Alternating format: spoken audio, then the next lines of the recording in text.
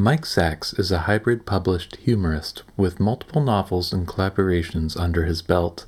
He'd been contributing humor pieces to national magazines and papers for a number of years before truly hitting his stride. As a student of comedy, his epiphany moment was realizing that for legends like George Carlin and Richard Pryor, it was only when they dropped the pretense and became themselves that their careers truly took off. Since that time, he's been focused on projects that are purely for his own joy and benefit. When he self-published Stinker Lets Loose, a 1970s trucker satire, he couldn't have predicted that someone would produce that idea into an audiobook starring Jon Hamm. To learn more about Mike Sachs, writing comedy and satire, and learning from the greats, be sure to listen to today's episode of the Fearless Storyteller podcast.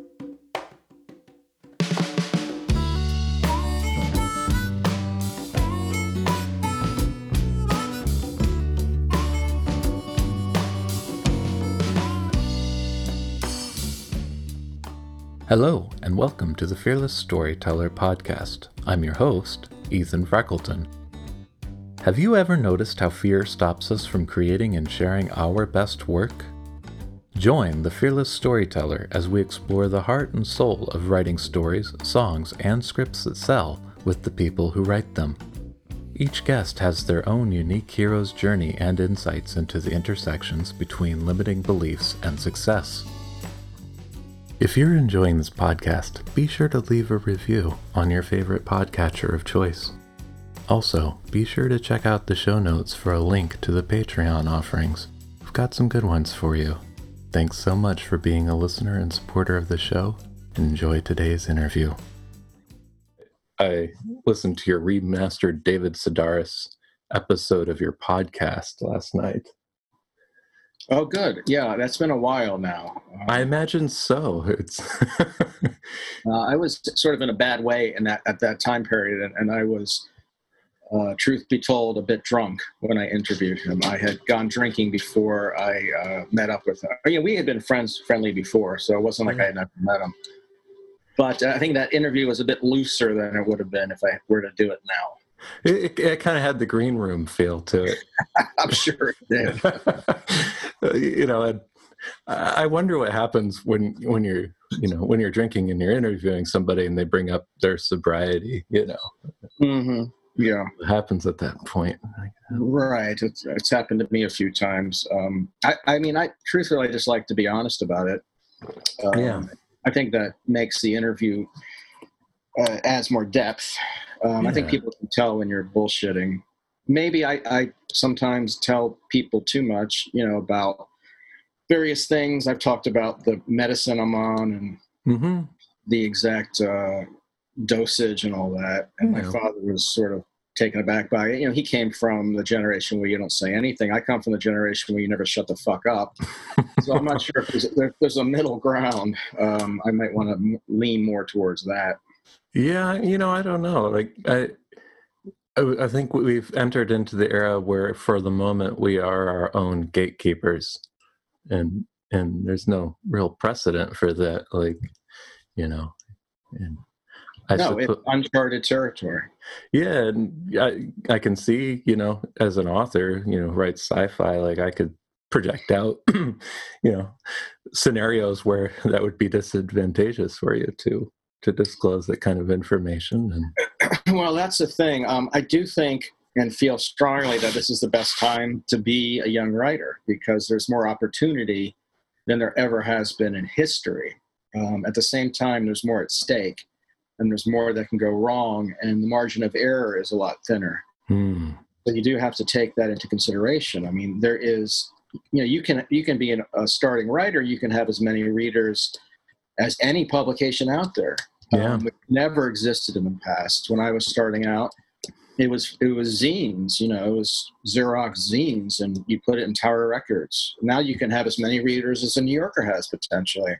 Yeah. But it comes with the negative aspect is sometimes a lot of people aren't ready with their writing toolbox and also with the knowledge of what of the power of the written word. And I think a lot of people learn to their detriment pretty quickly. Well, before we go any further with that, because I can see you're just ready to jump off into the deep end here. Mike Sachs, welcome to the Fearless Storyteller podcast. Thank you for having me. Yeah, and one of my canned questions is, I like to let my guests introduce themselves. So, like, what would you like to share about yourself for the audience? Wow. Okay. Well, it doesn't seem so long ago that I was starting off, and I do like to help younger writers. I guess there are two ways you can take it. You can say, well, no one helped me when I was starting off, so I'm not going to help anyone. Or you can say, no, I would like to, no one helped me, so I'd like to help those. It was a mystery to me. I didn't know from it. I didn't know any writers. I didn't know anyone who knew any writers. It was just a total mystery. Mm-hmm. But it doesn't have to be a mystery. And I think there are some things you can do and not do to help your chances. Yeah. Well, that's pretty cool. And I wouldn't get from that answer that you had anything to do with, comedy or anything. I just get that you're a cool dude who's done some work. And well, I think everyone has to work, and that's one of the things I didn't know necessarily. I thought it would be a lot of fun, and it is fun, but you're off the beaten track, you're on your own, and really in the end you do have to work very hard. Yeah. I was lucky enough to, I think the most I ever made per hour for writing was in college at the college newspaper as a managing editor, and we had so much fun. And that's why people go into it. They want to have fun. And yeah, and we never had enough people submitting articles on time, so we had to make things up, You mean like Fox News, that sort of? Yeah, well, probably more like The Onion, right? Like we just make things up and make up fake ads because we didn't get enough ads either. Well, that is. Where did you go to school? Well, this was in community college my first 2 years. So in Bellevue, Washington. Bellevue is like the angry stepchild of Seattle. Well, I'm a big proponent of community colleges. I think that in a lot of times, especially when it comes to writing, you're being taught by people who make a living at it, who are out there hustling, as opposed to tenured professors in big universities who do not have to go out there and hustle to get an agent, to get an editor, to get published. I think there's an advantage to taking courses from those who are also out there struggling. Yeah, absolutely. So you write, you're a writer, and if people looked you up, they'd find out pretty quickly that your name is associated with a lot of humor work as well. Or else they'd be perhaps greatly horrified by what they found. I don't know. But I'm joking. I hope they maybe would be a little horrified. Well, I'm personally most curious by the the take on sex, Our Bodies, Our Junk, written with the Pleasure Syndicate. Yes. Well, that was I wanted to write a fake sex manual, and like real sex, I needed some help. So I went out to some friends who I have written with over the years, including writers for Daily Show, The Onion, and Bob's Burgers and all that. And, we wrote together, we've written together over the years as sort of a writing group. So I guess that came out about 10 years ago, where we spent about 6 months writing it, and it came out through Random House. And it's really a book written by an association. It's called the Association for the Betterment of Sex down in Washington, D.C. It's pretty clear. So was it a public, like a PAC? Was that the intention? No, it was more of an association where people would pay these gentlemen for their knowledge. Hopefully it's pretty clear these guys really don't know much about sex. Great. And so I noticed like a through line on a lot of your books, early work, you interview people, you do these collections.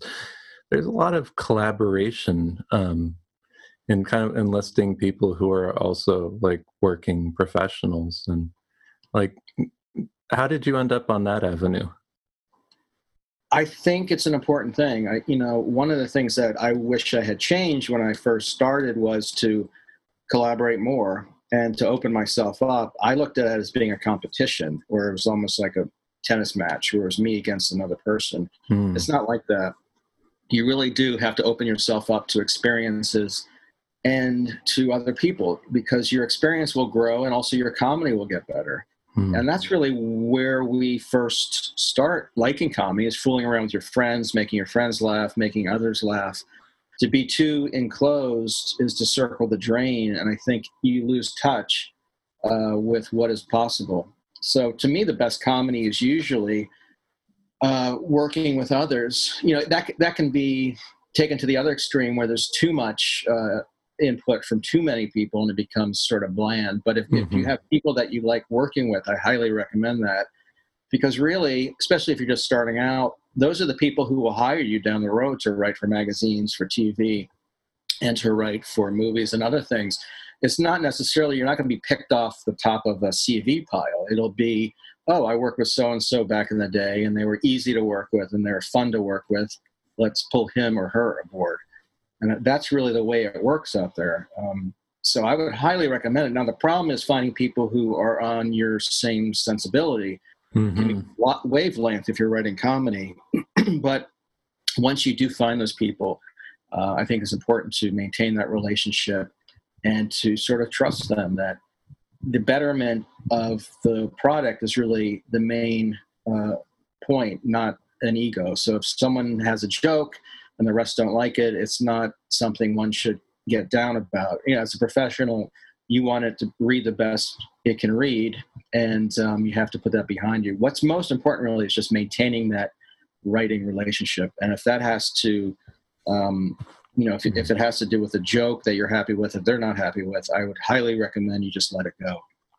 So I imagine to be able to pull that off, you'd have to have maybe some sort of shared perspective on what you think the outcomes of your project are and why you're doing it. Right? Well, absolutely. Without a doubt. Yeah. And so, where were your expectations set when you kind of started a project like that? Well, you never know exactly where it's going to go. You don't want to know exactly where it's going. That's why I'm not a big proponent of outlining. But what you do know is that you all share the same humor sensibility. Hopefully you all have the same humor IQ, and that you don't know exactly how it's going to look or end, but you know that you'll all be happy with the product that you yourself and the rest of the group would have enjoyed. And that's really all you can hope for, is that you're working with people who get it. And in this case, get it is just get your sensibility and sense of humor. It's a rare thing to find that. I think a lot of people, including myself, grew up with a lot of friends who may not have gotten your sense of humor, or may not have liked the movies you liked or the books you liked, especially if you went into comedy professionally. So I do think it's important. And the most important thing is just to have a similar outlook. I mean, it's like getting into any romantic relationship. You don't know how it's going to end. You kind of hope for the best and know that there are more similarities and differences, and you just hope it works out. Yeah. And were any of you thinking, oh, we're going to do this and it's going to be a bestseller? Or were you thinking this is, we're going to have a good time and we're going to make this? No, it was never, ever about a bestseller. I think if you think that way, I think it's delusional in comedy, especially, we're knowledgeable enough to know that our sense of humor may not be the type you're going to see on Oprah or in an airport bookstore. What was most important to us was to put out a product we were happy with, and quite frankly, to be paid for it. So the advance was good. We had full realm, full control. And as far as it doing well, we would only hope that it would do, a quarter of what an Onion book would do.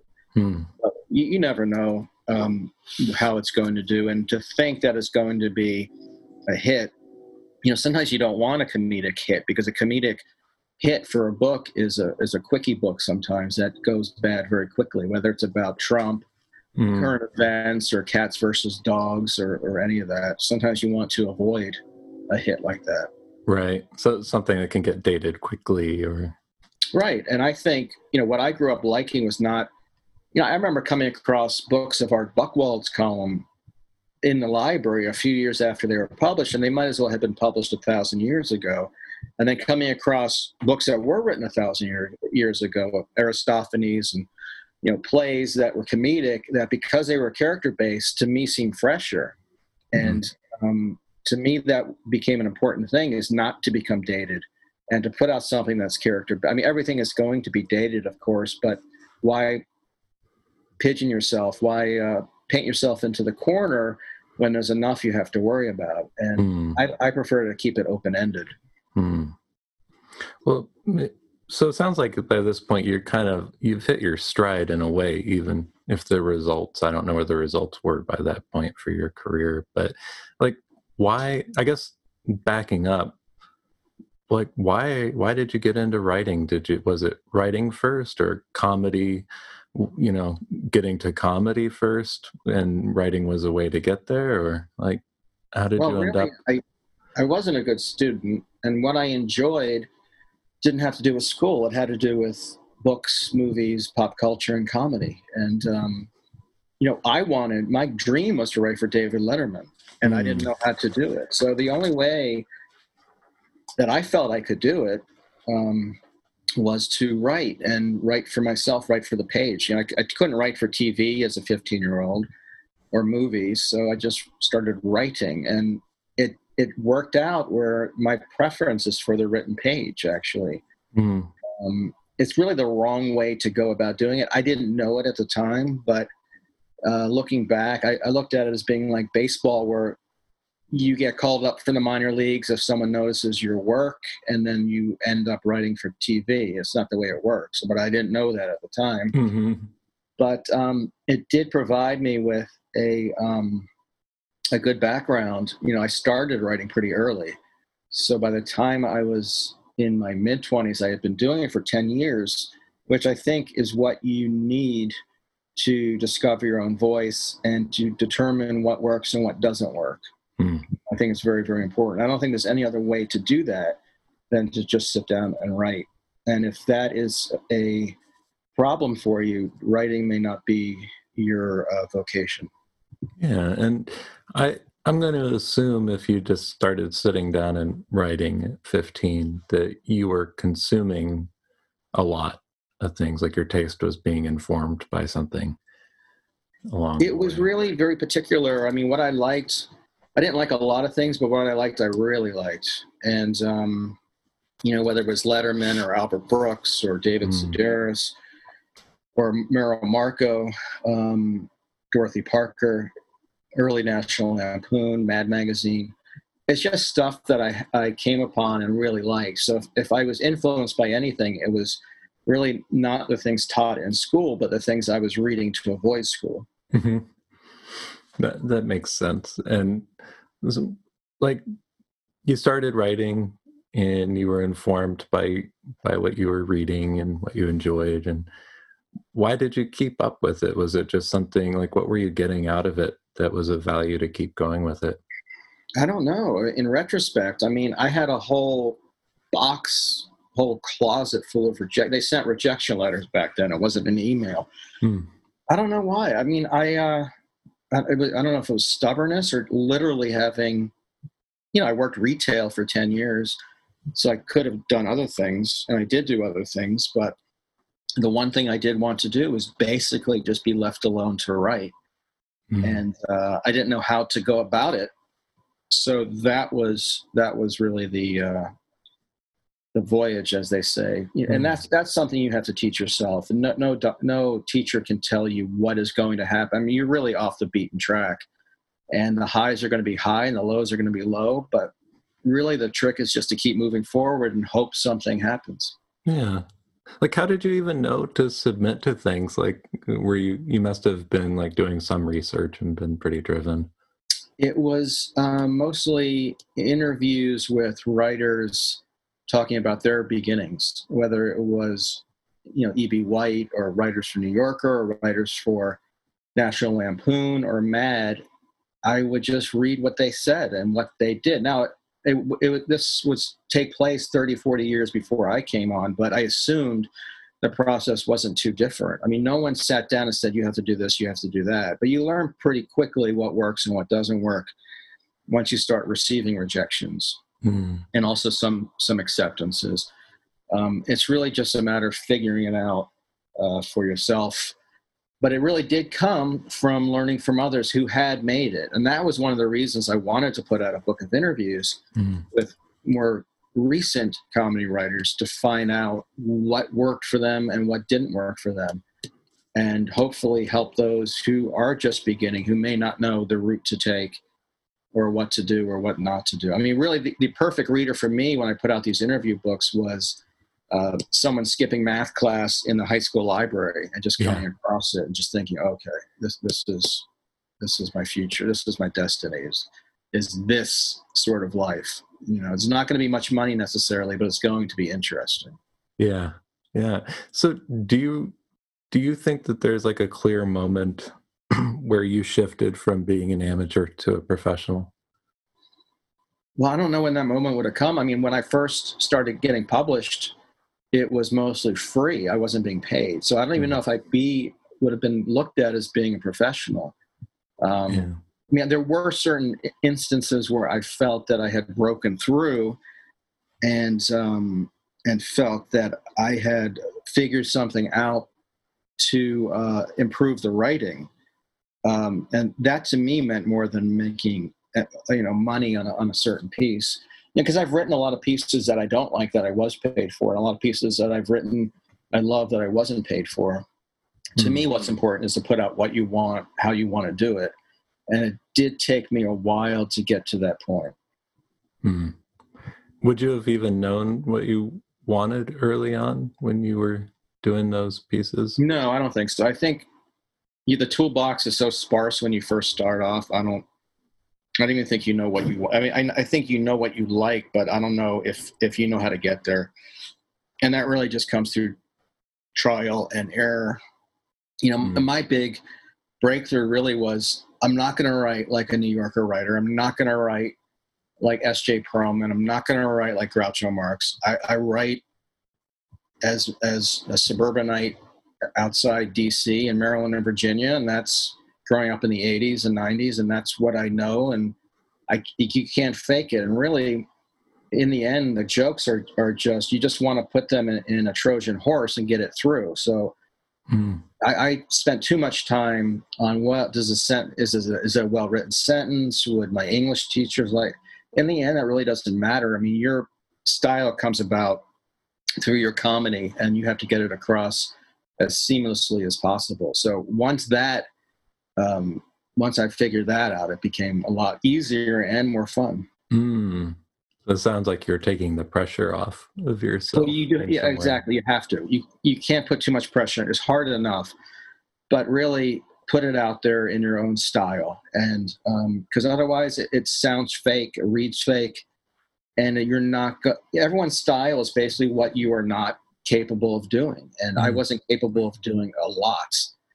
And that's just what your style becomes. And you have no choice, really. I mean, you are who you are. Your sensibility is who your sensibility is. And if you fake it, it's, especially in comedy, it's going to be very apparent. Yeah. But then you have to like embrace the fact that you're just kind of who you are already. And right.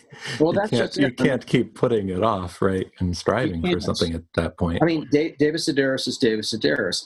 I couldn't be David Sedaris. I mean, he's a genius, and he is, he is alone in who he is. I would love to be him, but I'm not. And I think a lot of people try to be something or someone they are not. And when you really look at the best comedy, especially stand-ups, whether it's Richard Pryor or any of these stand-ups, they really started to fly once they became true to themselves and dropped the pretense, whether it was George Carlin dropping the hippy-dippy weatherman persona and becoming who he was, Richard Pryor telling stories about growing up in Ohio. I mean, that is really when they reached cruising altitude. And that to me was another lesson, in that you have to really just sort of get within yourself and put out what you are and who you are and the truth. And whether you're from the suburbs or from the inner city, or you're from, Canada or New Orleans, it doesn't matter. Just use what you have to the best of your ability, because that is who you are. You have no choice. You can't redo your childhood. Mm. You can't redo your early adulthood. I mean, that's just who you are. Well, you could try if you just write middle grade and YA as a career. Well, quite frankly, a lot of comedy writers do rewrite their childhoods, and especially their adolescent, because a lot of it's bullshit. Like whether it's Animal House or any of these movies, you can sort of sense they're rewriting what they wanted their childhood or teenagehood to have been like. And I think a lot of it is nonsense. I mean, that's why when you see honesty, whether it's Freaks and Geeks or anything about honest childhood, to me that rings more true than other type of stories, which to me read more like fantasy or science fiction. Yeah, I've been noticing like this creeping in, like with like say shows on Netflix in the last year or two, more of shows leaning into the awkward real moments, like people who are having exceptional stories and exceptional things happen to them, but having these very grounded moments from real life brought into it. Well, yeah. I mean, you look at a show like Pen 15. Have you seen that show? No. No, it's a work of genius. I mean, it's amazing what these two have done, these two actresses. It's so honest. I mean, it's so honest to the point where I've watched it with female friends and they couldn't watch it. It was too painful. Mm-hmm. It's real honesty. And it's really honest and there's no bullshit. And to me, yeah. I was never a girl. I never went through female adolescence, but to me, I can sympathize with it because you see the characters are so strong and the stories are so deep and resonates that that humor becomes that much more powerful. I mean, to me, it's one of the best shows of the last decade. Pen 15. It's on Hulu. On Hulu. Okay, that's why I haven't heard of it. It just made me think of, saying the painful bit, like, I mean this lightly, but it's also true. Like, I remember trying to watch Portlandia with my wife back, and she couldn't watch it because it's too realistic. It's kind of, that's the thing. These are people we know. We know these people, Well, that's the thing. I have been to Portland. I never lived there. I don't know the area well, but I love that show because to me, I sensed it was tethered to something very real. Yeah. And what it was making fun of was a subject matter and a group that the writers and actors knew very well. I don't always get that sense. I mostly don't get that sense from comedies. But when it works, that's what you want to feel. I'm glad you bring that up because, I was listening to like I mentioned, I was listening to your chat with David Sedaris, and you kind of got into this conversational section. I don't want to play that out. We can have a new conversation, but, he was talking about a joke that didn't work and he got feedback on, and he kind of changed his mind about whether it was a, good joke, right? And like the idea of, should we be telling jokes that are offensive, and should we care when we offend other people, right? Like there's kind of an interesting dynamic in comedy where you understand your subtext and what you're going for, hopefully, and the people, depending on how you execute it, people may or may not feel like it's funny or appropriate, right? Like underpinning this whole journey of being a comedy writer is that reality that you may be crucified for what you say. Right. And I think that's why a lot of people in comedy go sort of crazy, because you can be in comedy writing for 50 years and you still don't know what the reaction is going to be. Which it feels like your career could end at any time, right? It could end, especially these days. But I don't know if I brought this out with David at that point. I've talked about it other times, is I think, audiences, readers, whomever, are not going to like every joke you do. And they may be offended in certain instances, but I think as long as they know that you are on the right path, that your lodestar was directed towards goodness and not meanness, I think then you should, as a reader or as a viewer or whomever, accept that sort of thing. Not every joke is going to work, but I think if the creator's intention was obviously for good, whether it's satirizing this or satirizing that. And even if they come out against something where you know that they are actually for something, I think if you realize that their heart is in the right place, then it should be accepted. Yeah. But if you do see something that is told out of meanness or spite or ignorance or racism or what misogyny or what have you, then that is what I have a problem with, not that a joke didn't work dealing with a complicated subject. Yeah, but that's a tricky evolving target, I would imagine, especially just as you grow as a person, right? Like, what? Well, yeah. I mean, it's if you're going to deal with human emotions and issues, you're going to tread across some subject matter that might offend certain people. I mean, the times have changed. You see how satire was dealt in the early 70s with National Lampoon, where they would have this very, very slash and burn, hard-hitting satire. I don't think that would be accepted today, even if people felt their hearts were in the right places. So there are different things that one has to keep aware of, but I don't think that should stop you from moving forward as a writer and discussing things that bother you.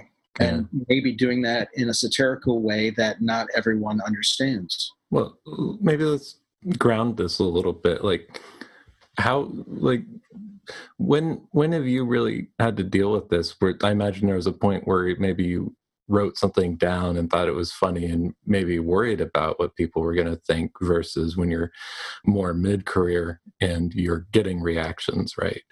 Right. Well, I'll give you a specific example. When I first started off, I wrote a piece in the voice of a upper class critic who was reviewing homeless people and grading them on their outfits and on their ability to earn money. And obviously the whole point was that me, almost being homeless myself, it bothered me very much when I would read and see people's reaction to the homeless. But I sent that piece out, and it was sometimes mistaken for me actually reviewing homeless people. Right. So in retrospect, it was a little too National Lampoon. It was a little too immature. But to this day, one of the things I do like to do is to write under the character of another author, usually a pretty bad author. So it makes it easier for me to write, whether it's a fake novelization or a fake memoir or a fake this or a fake that. And oftentimes people will confuse what I write under that character with my feelings as a writer. Or, I can write a character that I don't like. And to me, this character might represent a Trumper. Yeah. And I've been, people have sort of mistaken me as condoning that sort of behavior, where that is not that wasn't my intention. But, I think when you do write certain things, you don't want to be too clear. You want to be a little behind the scenes. I especially like hiding behind characters. So if people are going to be upset by that, to me, that's fine, because I do feel at this point that I have enough in my toolbox to put it out there the way I want it to read. And if they don't get it, if they confuse me with the character, then that's more on them than it is on me. Yeah, and that's going to happen. So but now I imagine what jumps out to me when you're talking about that is, just from a writer perspective, I'm wondering, so when you're doing that and you're putting yourself into the shoes of somebody you may disagree with, is this the protagonist in your story or a side character? Well, in one case, I put out a book called Randy, and it's actually going to be re-released from Simon & Schuster in February. And that was, I supposedly found this memoir and bought it at a garage sale, and I was republishing it. But it was really about this awful character named Randy who lives in the suburbs of Maryland, quite similar to a lot of people I grew up with, but in the eyes of a memoirist. And hopefully it was clear through the asides from the memoir writer about Randy that he didn't like this guy, but had to pretend that he did. He created a little distance there. Right. You do have to create some distance. I mean, I think that was the problem with Andrew Dice Clay when he would go up there and tell jokes in this, even if it was under a character guise. He would, I remember one joke he told about convenience store clerks being the color of urine. And it wasn't the joke that bothered, it was the joke that bothered me, but it was also the audience's reaction, because when he was at Madison Square Garden telling this joke, when he got a standing ovation, they weren't applauding his character and the satire behind the character. They were applauding the joke. Yeah. And to me, that requires its own examination. Yeah. Yeah, without a doubt. And I think that's misguided comedy. I don't think at any time should a character like that, working in a convenience store and being a foreigner, why go after that type of character? I mean, there's so many type of characters one can go after. Yeah.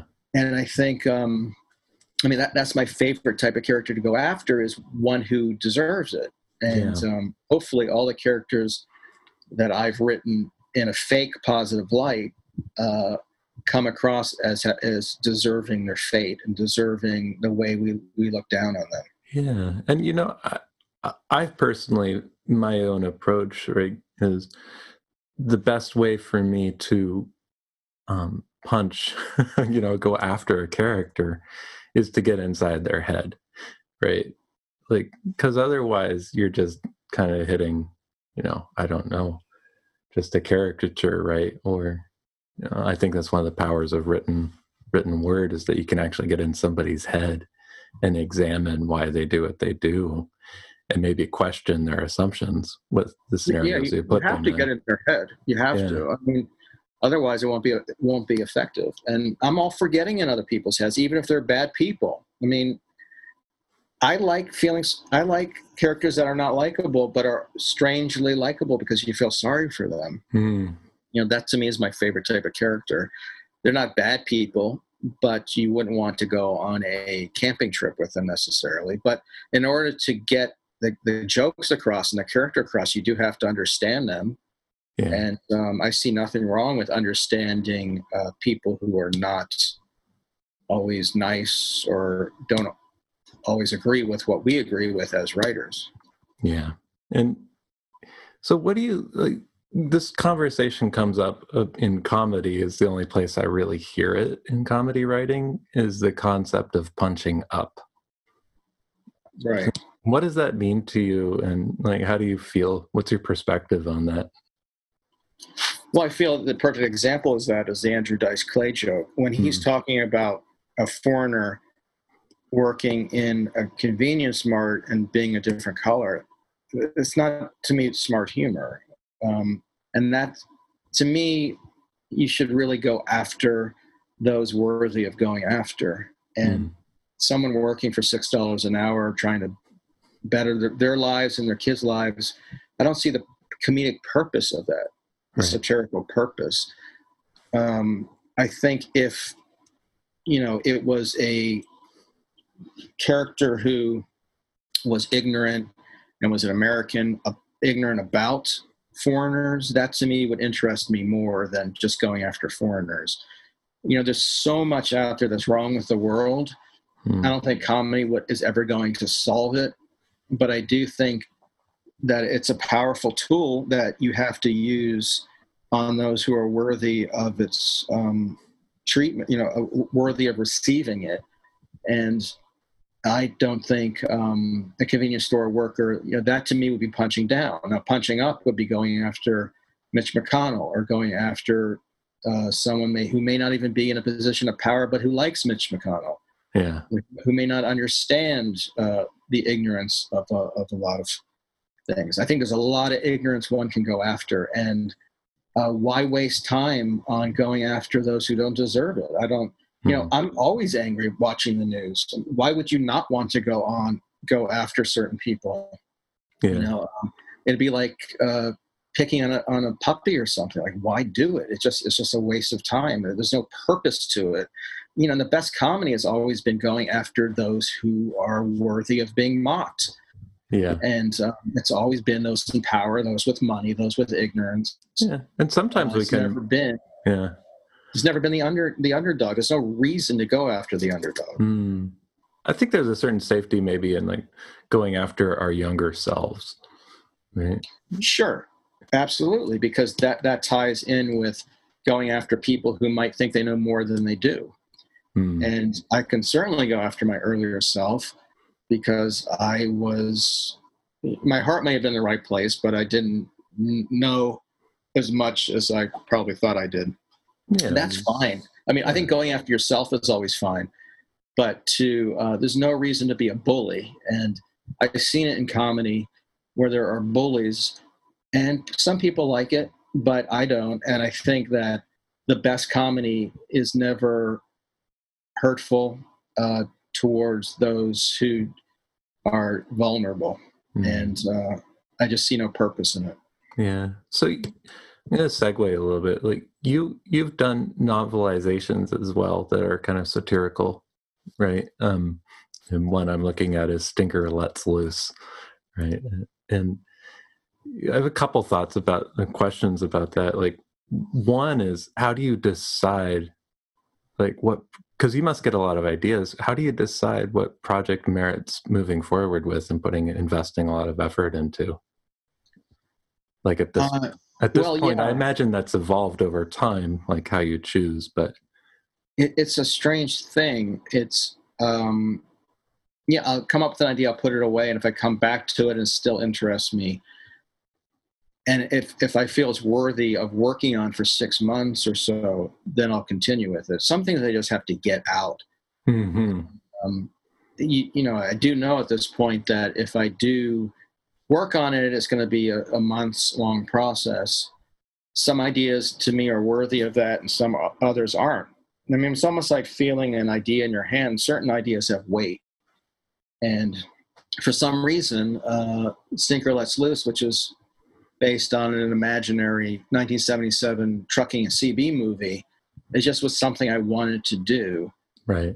Um, I just felt that it was the right time to do it. I hadn't seen anything done on that era, and I felt that this character sort of was connected to the present day, and it just seemed like a fun thing. And also, quite frankly, at that time, I had been writing a lot of pieces for magazines that I wasn't happy with that had been edited or rewritten about current events. I just wanted to do something that was purely for my own joy and benefit, Mm, and not for something, not for money, and not for anything really, but just to put it out there the way I wanted it to be.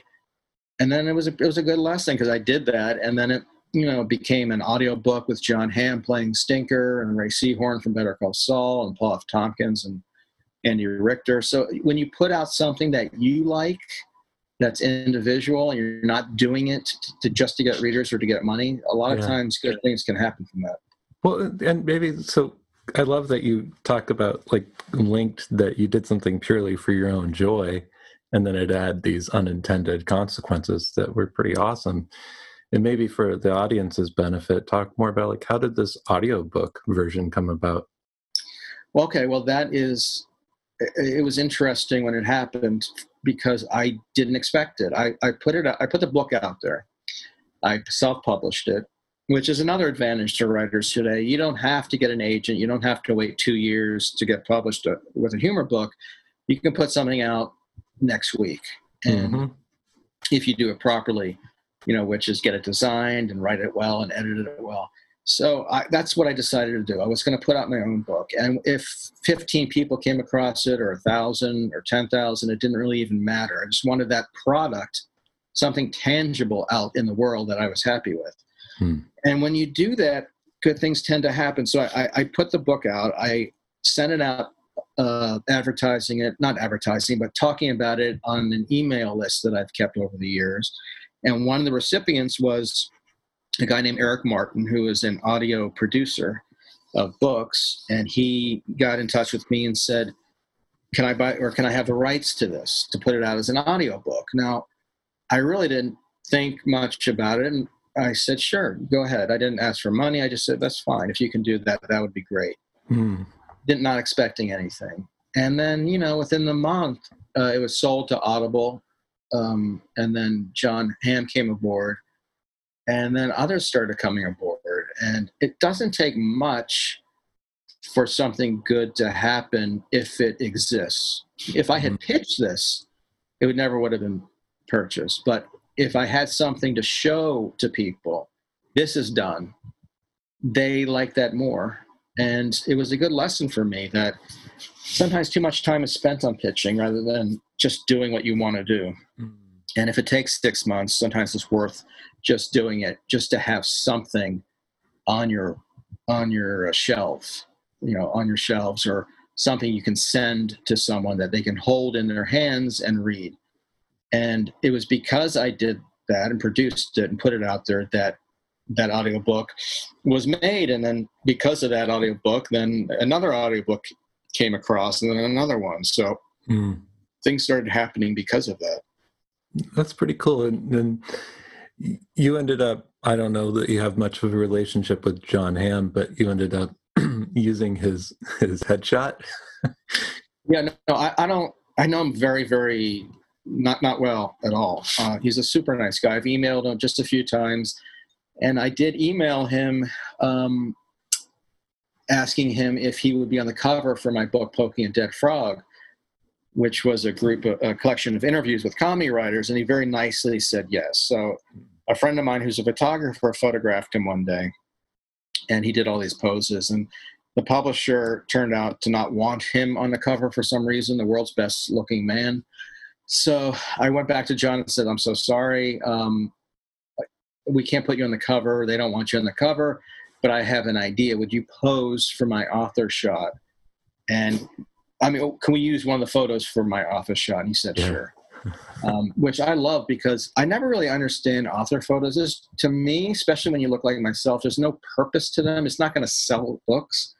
But if you have someone like Jon Hamm pretending to be you, to me, that's the perfect antidote because he's a great looking guy. Everyone loves him. And why not have him rather than me? I mean, who the hell needs me on the back cover? Well, I guess I can see the point, right? Like my neighborhood book club probably wouldn't pick up the book on the merits of your photo, but right. Who the hell needs to see me? I mean, I look like a duck. They don't need to see me. But it's also just a sort of fun thing to do. I just thought, why not? It is a fun thing. Why the hell not? I guess that you get this extra leverage and rope when you do comedy, right? Like you can get away with that. Right. This isn't a 900-page book on the Holocaust, right? This is interviews with comedy writers. So the leeway is more, and you can have more fun with it. And I think more fun should be had. I think too many authors take themselves too seriously. There's no reason not to have fun with it. Yeah, I personally use that these days as my own decision point. If I have 4 different book ideas, I'm probably going to write the one that feels the most fun right now. Well, you have to. I mean, because the book will turn out better, and the readers will know that you felt this was the most fun. It just comes through. It comes across. Yeah. So how did Passable in Pink come about? That feels like, from looking outside in, it feels like a departure from... Well, not too much, because what I wanted to do after I wrote the novelization to the imaginary 70s movie, I wanted to do the same thing for an 80s movie. And I thought the perfect way in would be a John Hughes type of movie, because these are the movies I grew up watching as a kid, and I've recently tried to show them to my daughter, who is 11, and it was like watching something from 100 years ago. It just felt very off. So I thought that would be a good thing to, sort of sink my teeth into. There's a lot of jokes. There's a lot of satirical elements you can do about the difference between movies then and the way we treated teenagers then and women then versus now. Yeah, I just thought it was rich enough for that. So I wrote that book, put it out, and that got bought by Audible. And then, once someone comes on board, in this case it was Gillian Jacobs, and then other people start coming aboard, Adam Scott and Bobby Moynihan and Bob Odenkirk and Ray Seahorn, Lorraine Newman, Judd Nelson. So, it was just a fun project, which is why I put out a third book, novelization, that's coming out in about a month. It's called Slouchers. and that is on Like Amazon. Slackers. Yeah, it's 1992 Gen X type of movie, Singles, Reality Bites, Clerks, Yeah. that sort of. You and I are clearly of a generation. And Yeah, yeah. I always hated those sort of movies, those Gen X movies, and this sort of takes yeah, me too. It didn't help my dating life at all. well, nothing helped my dating life. But this sort of depressed me because even at that time when I had no job, I wasn't even as accomplished as the slackers. I was doing nothing. So I felt bad within even that context. And I watched those movies again recently, and they do not age well. Yeah. Yeah. I don't know. Every once in a while, you get like this cool bonus soundtrack that stands above the movie. Well, right. I mean, Pump Up the Volume is an example of that. Great soundtrack. Like the movie at the time, can't stand it now. But yeah, music was a big part of my life then. I was working in a record store, and it's a big part of those movies, and then a big part of this book, Slouchers. The main character is a Matt Dillon type of character from Singles, a grunge singer. Yeah, and so how do you have you thought about that? Like, how do you incorporate that music and love of music into the written word? Well, it has to come through the characters, and I think it has to be of its time. You can't look back. I mean, you are looking back with today's eyes, but the way that these bands were written about at the time in Spin Magazine or Pulse Magazine through Tower Records or Rolling Stone was just so wide-eyed and wondrous. Yes, that I sort of find interesting now because most of the music was just garbage. I remember that at the time, feeling that way at the time. Yeah, right. It was obvious. But so much of it beyond Nirvana and Pearl Jam was just marketing crap, and I try to make fun of that. But I do put in real references, and I also deal with like the high fidelity thing that sort of bugs me. I worked in a record store for 10 years, and whenever I tell people that, they say, "Oh, is it like high fidelity?" It's like, no, it's definitely not like high fidelity. High fidelity to me, with all the lists and all that record store cliche, it bothers me. It just annoys me. So I created a character in there who's sort of like the John Cusack character in High Fidelity, but much, much more annoying. So a lot of the stuff that I do like to write about is either stuff that bothers me in a political sense or just bothers me in a personal standpoint. It just annoys me.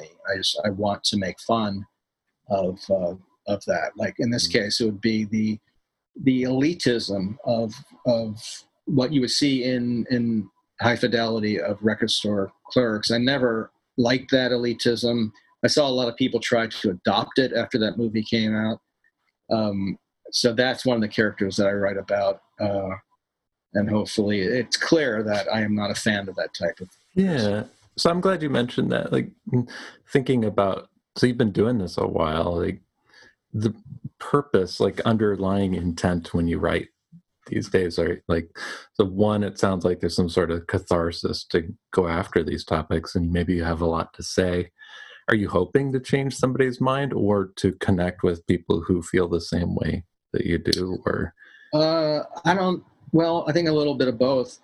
But I think it is like I write not out of anger, but annoyance a lot of times. And if something annoys me, I do want to make fun of it. Now, this is not going to change the world, but maybe if someone didn't grow up in the early 90s and reads this book, they might come to these Gen X movies differently. They might see that it was not like it was in the movies, that it was just this, vision of a screenwriter who probably never worked in a record store or skated in a abandoned parking lot or whatever. A lot of it was just fictional as a Disney movie. Yeah. So, I mean, but I'm not out there to try to change the entire world's viewpoint on these movies. It's just something that annoys me. And I like to write when annoyed. I mean, some people like to write when mad. Yeah. I think that sort of is too powerful a thing that overpowers your work. But I think and with comedy, I think to be annoyed is a good thing, a healthy thing. Yeah. Do you find yourself curious, like exploring, trying to find explanations for why something is the way it is, why people are doing what they do? I don't know. I mean, I don't have any answers for why anyone would vote for Trump. What would interest me is creating a character who would vote for Trump and why that specific character would vote for Trump. I don't think that that type of character is going to change anyone voting. It's just me sort of putting it out there. Like, to me, this is the type of person who would vote for Trump, and this is why. And I don't think he is correct. I don't think he's intelligent. From a comedic standpoint, there's a lot that you can get away with, but I don't think it's going to change anyone's minds. That's part of the problem, I think, with late night TV. It's just become white noise, where there's too many jokes. There's so many jokes. I don't think it's moved the needle one iota for any voter. I think you go to jokes like you would go to op-ed pages. You read what reinforces your already pre-existing idea. Yeah. And I think that the power of good comedy, which I think I saw recently in Borat, like, to me, it was like, okay, I can see someone watching this and them being changed politically a little bit.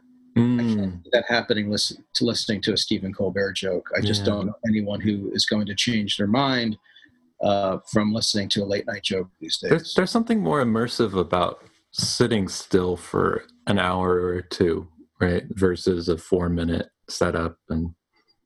Oh, without a doubt. I mean, when you look at Letterman or any late night show from the 80s, it seems like it's 5 times slower. I mean, everything moves so much slower.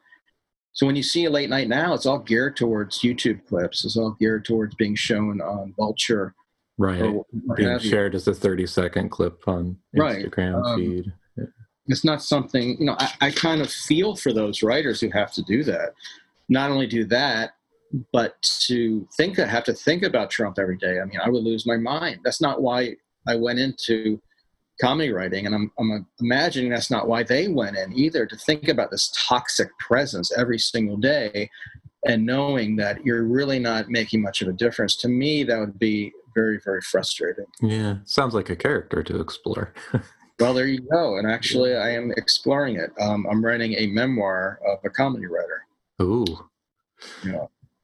That could get dark. How are you gonna walk that line? By showing that he is not on the right side.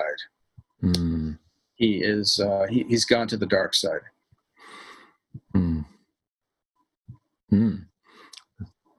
Well, do you have? That's exciting. And so, I guess I should ask, like, what's motivating you now to keep going? Like, not much, truthfully. I mean, and that's it's okay to have a I grounded answer there. I am very anxious. I am very disappointed with how things are going. I'm not an optimist. Really, the only reason I keep writing is because I feel I have to. I suffer from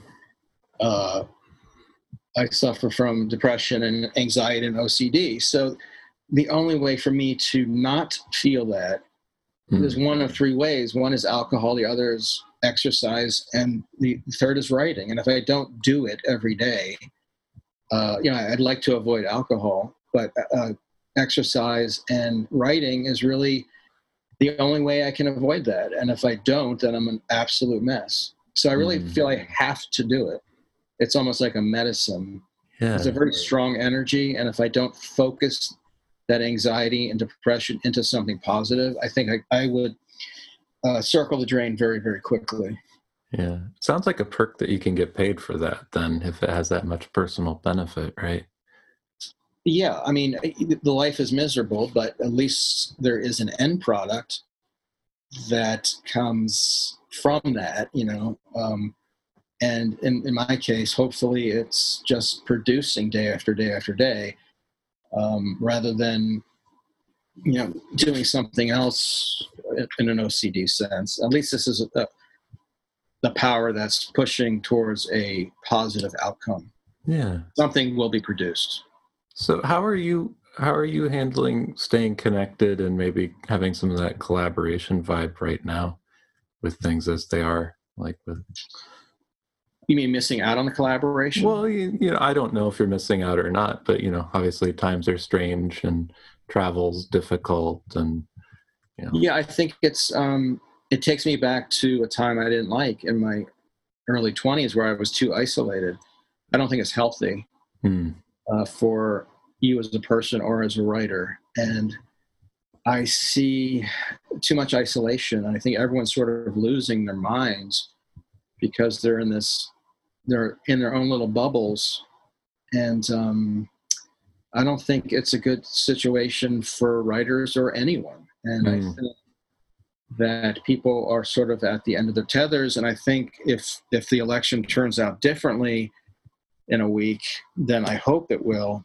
I'm wondering, and I fear that there's going to be a lot of a bad outcome for a number of writers as far as depression and suicide and that sort of thing. I really am hopeful that things will turn out differently, but I just see a possibility for darkness, and it scares me. Yeah. So what can we do to be supportive of our community then right now? I think it is, whether it's I think it's reaching out, whether it's by a phone call, email, text, to just remind people they're not forgotten. That's really the fear I think most people have in life, is to be forgotten. And it's a big fear. It's very hardwired. Yeah. And I think that for a lot of people, especially in comedy, they may feel that. So, I mean, if there's someone out there whose work you like and you haven't heard from them in a while, reach out to them. Tell them that their work means a lot. I can guarantee you that will make their week. I mean, it doesn't take much. And I do feel we have to remain strong and go through this together. It's just madness. But I think if your heart is in the right place and you feel you're moving forward with a group that's also going towards a positive place, that has helped me. But I do think, and the isolation aspect is very disturbing to me. I think people can spin away very, very quickly. Yeah. Yeah. I get that. And maintaining community, it seems like social media is probably not the best way to keep in touch with people right now. I don't think so. I think it's really not. I mean, it doesn't compare with going out and just meeting people you wouldn't have met otherwise. I think it can be too self-referential on social media. You're talking to the same 10 people day after day after day. I think you do need to meet different people from different backgrounds, different experiences. It's just healthy. And especially if you're into comedy. And I think living a life and experiencing the world is extremely important, and it's really been knocked down a peg this past year. And I think I just hope it doesn't keep continuing. Yeah. Yeah. And, I should ask, it kind of ties in maybe, you've written for a lot of magazines and newspapers and that kind of thing, doing, I don't know how you view it, like whether it's gig work or, little jobs, but I imagine there's relationships that you develop over time, right? In that process, and some sort of value beyond just being in print right. I mean, if your goal is just to be in print, it will not change your life, I can guarantee you. So what's some of the value you've gotten out of doing that type of work? Writing for print? Yeah, or work for hire kind of things, those kind of things. Well, one is that you have, typically in print, you have what you want on the page. You're not writing for a TV show or a movie where it may be rewritten by 15 different writers. So the money is going to be less, but you're going to have more power. Also, you have something that's tangible that lasts. And I think myself, like most people, don't want to disappear, and they want something out there when they're gone. Having something in print does that. I mean, you look at the hundreds of thousands of hours of radio waves that have disappeared, or TV shows. I think there's something very permanent about print, even though who knows whether it'll be all digital in the future or not. I think there's something, especially permanent about magazines and books, where you can keep those for a very long time. You can pass them on to another generation. And one of the frustrations for me, if I were to write, and I have written some for TV and radio and other things, is that it just disappears. Off it goes like a wisp held out the window. And I think there is something to be said for someone stumbling across your work. And that has happened where someone has stumbled across a book or an article or this or that in the library or bookstore. And it's meant a lot, that someone came across something they wouldn't have come across otherwise. There's just so much stimuli out there. To rise above it with something that has a solid presence, to me, is important. Mm. Mm. I like that. And if there's change tags one more time, since I think we're pretty much up against time, but who's your hero these days? Do you still have a hero, like in the business, or an inspiration, like kind of a North Star? Yeah, I have a few. David Sedaris, Bob Odenkirk, Meryl Marco, and Ian MacKaye. Now, Ian MacKaye is the lead singer of Fugazi and Minor Threat, and he's also the owner of Dischord Records. And when I was growing up in D.C. in the 80s and 90s, that was a really impressive thing to see, because it was not a creative city. So to do what Ian was doing, to put out a product that he was happy with and to make a living at it, was almost magical. So that had a big influence on me, and it still does. And with the rest of them, David and Bob and Meryl, they are very singular, very individual, and they just keep moving forward. And they've created and carved out careers that I think are very, very interesting. Never losing sight of, never giving up their own voice, and always just sort of producing great work consistently without festering and stagnating. And I think that's very important. How many of these heroes have you been able to meet? I met them all. The four I just mentioned, I've been lucky enough to have met. If I can tell anyone any advice, it would be to reach out to those people whose work you like.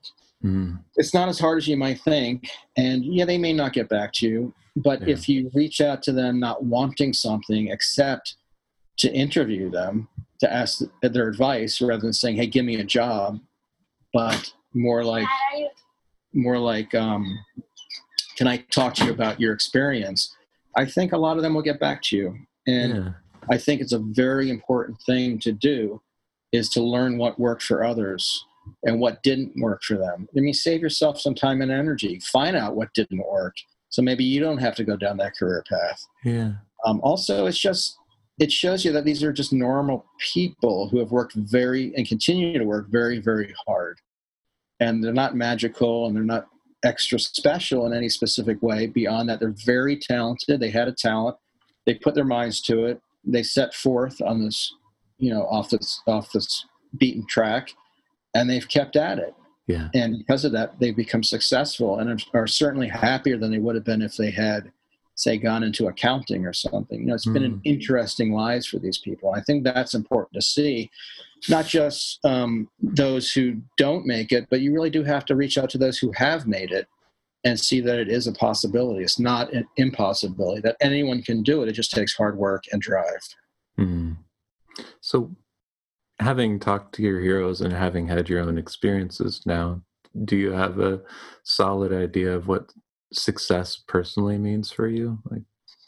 I think the success is not monetarily based necessarily. I mean, you have to make a career, and if that involves having a 2-track system where you have one job to pay for insurance and food, you should allow yourself to do what you want to do, how you want to do it, and you shouldn't have to answer to anyone. If something doesn't feel right to you, don't do it. One genre or one format is no more important than the next. You don't have to write short stories for New Yorker. You can write funny pieces for yourself. You can write graphic novels. You don't have to write for the stage. You can write for stand-up. So whatever interests you is no less important than any other thing. I think what is most important is to satisfy your soul, where at the end of the day, you're content with what you've produced. And I think, to me, or rather than making a lot of money writing for a sitcom you don't want to write for necessarily, is to put out what you want and how you want it to look. And to have that control is very important. And for me, at the end of the day, putting out these articles, putting out these books, putting out these audio books, that to me makes me the most fulfilled, even though I'm not rich from it. But you meet interesting people from it, and good things happen when you put out stuff that you are happy with. I mean, that's why you got into writing to begin with, not to write jokes for shit my father says. You know, you got into it because it interested you and you wanted to put out what you wanted to put out. And I think in the end, that is the most important thing. I mean, no amount of money can compare with it. That's great. Well, Mike, for people who want to know more about you, how can they find you? MikeSachs.com, also on Amazon or other book sites. The new book is called Slouchers. And the last By the time this comes out, it might be out. What's the release date? The release date is December 8th, but it'll be on sale in about a week, right after the election, for better or for worse. Okay, so on pre-order. Yeah. Cool. You know what? And also, my email's online. And reach out to me if you want. I don't mind at all talking to people. I never understood, someone saying, "Oh, I don't have time to write an email back." Really? You don't have time to write to someone? It doesn't take much. Yeah. And I like meeting new people. So, I am certainly reachable out there, and maybe I'll hear from you. Well, cool. I did.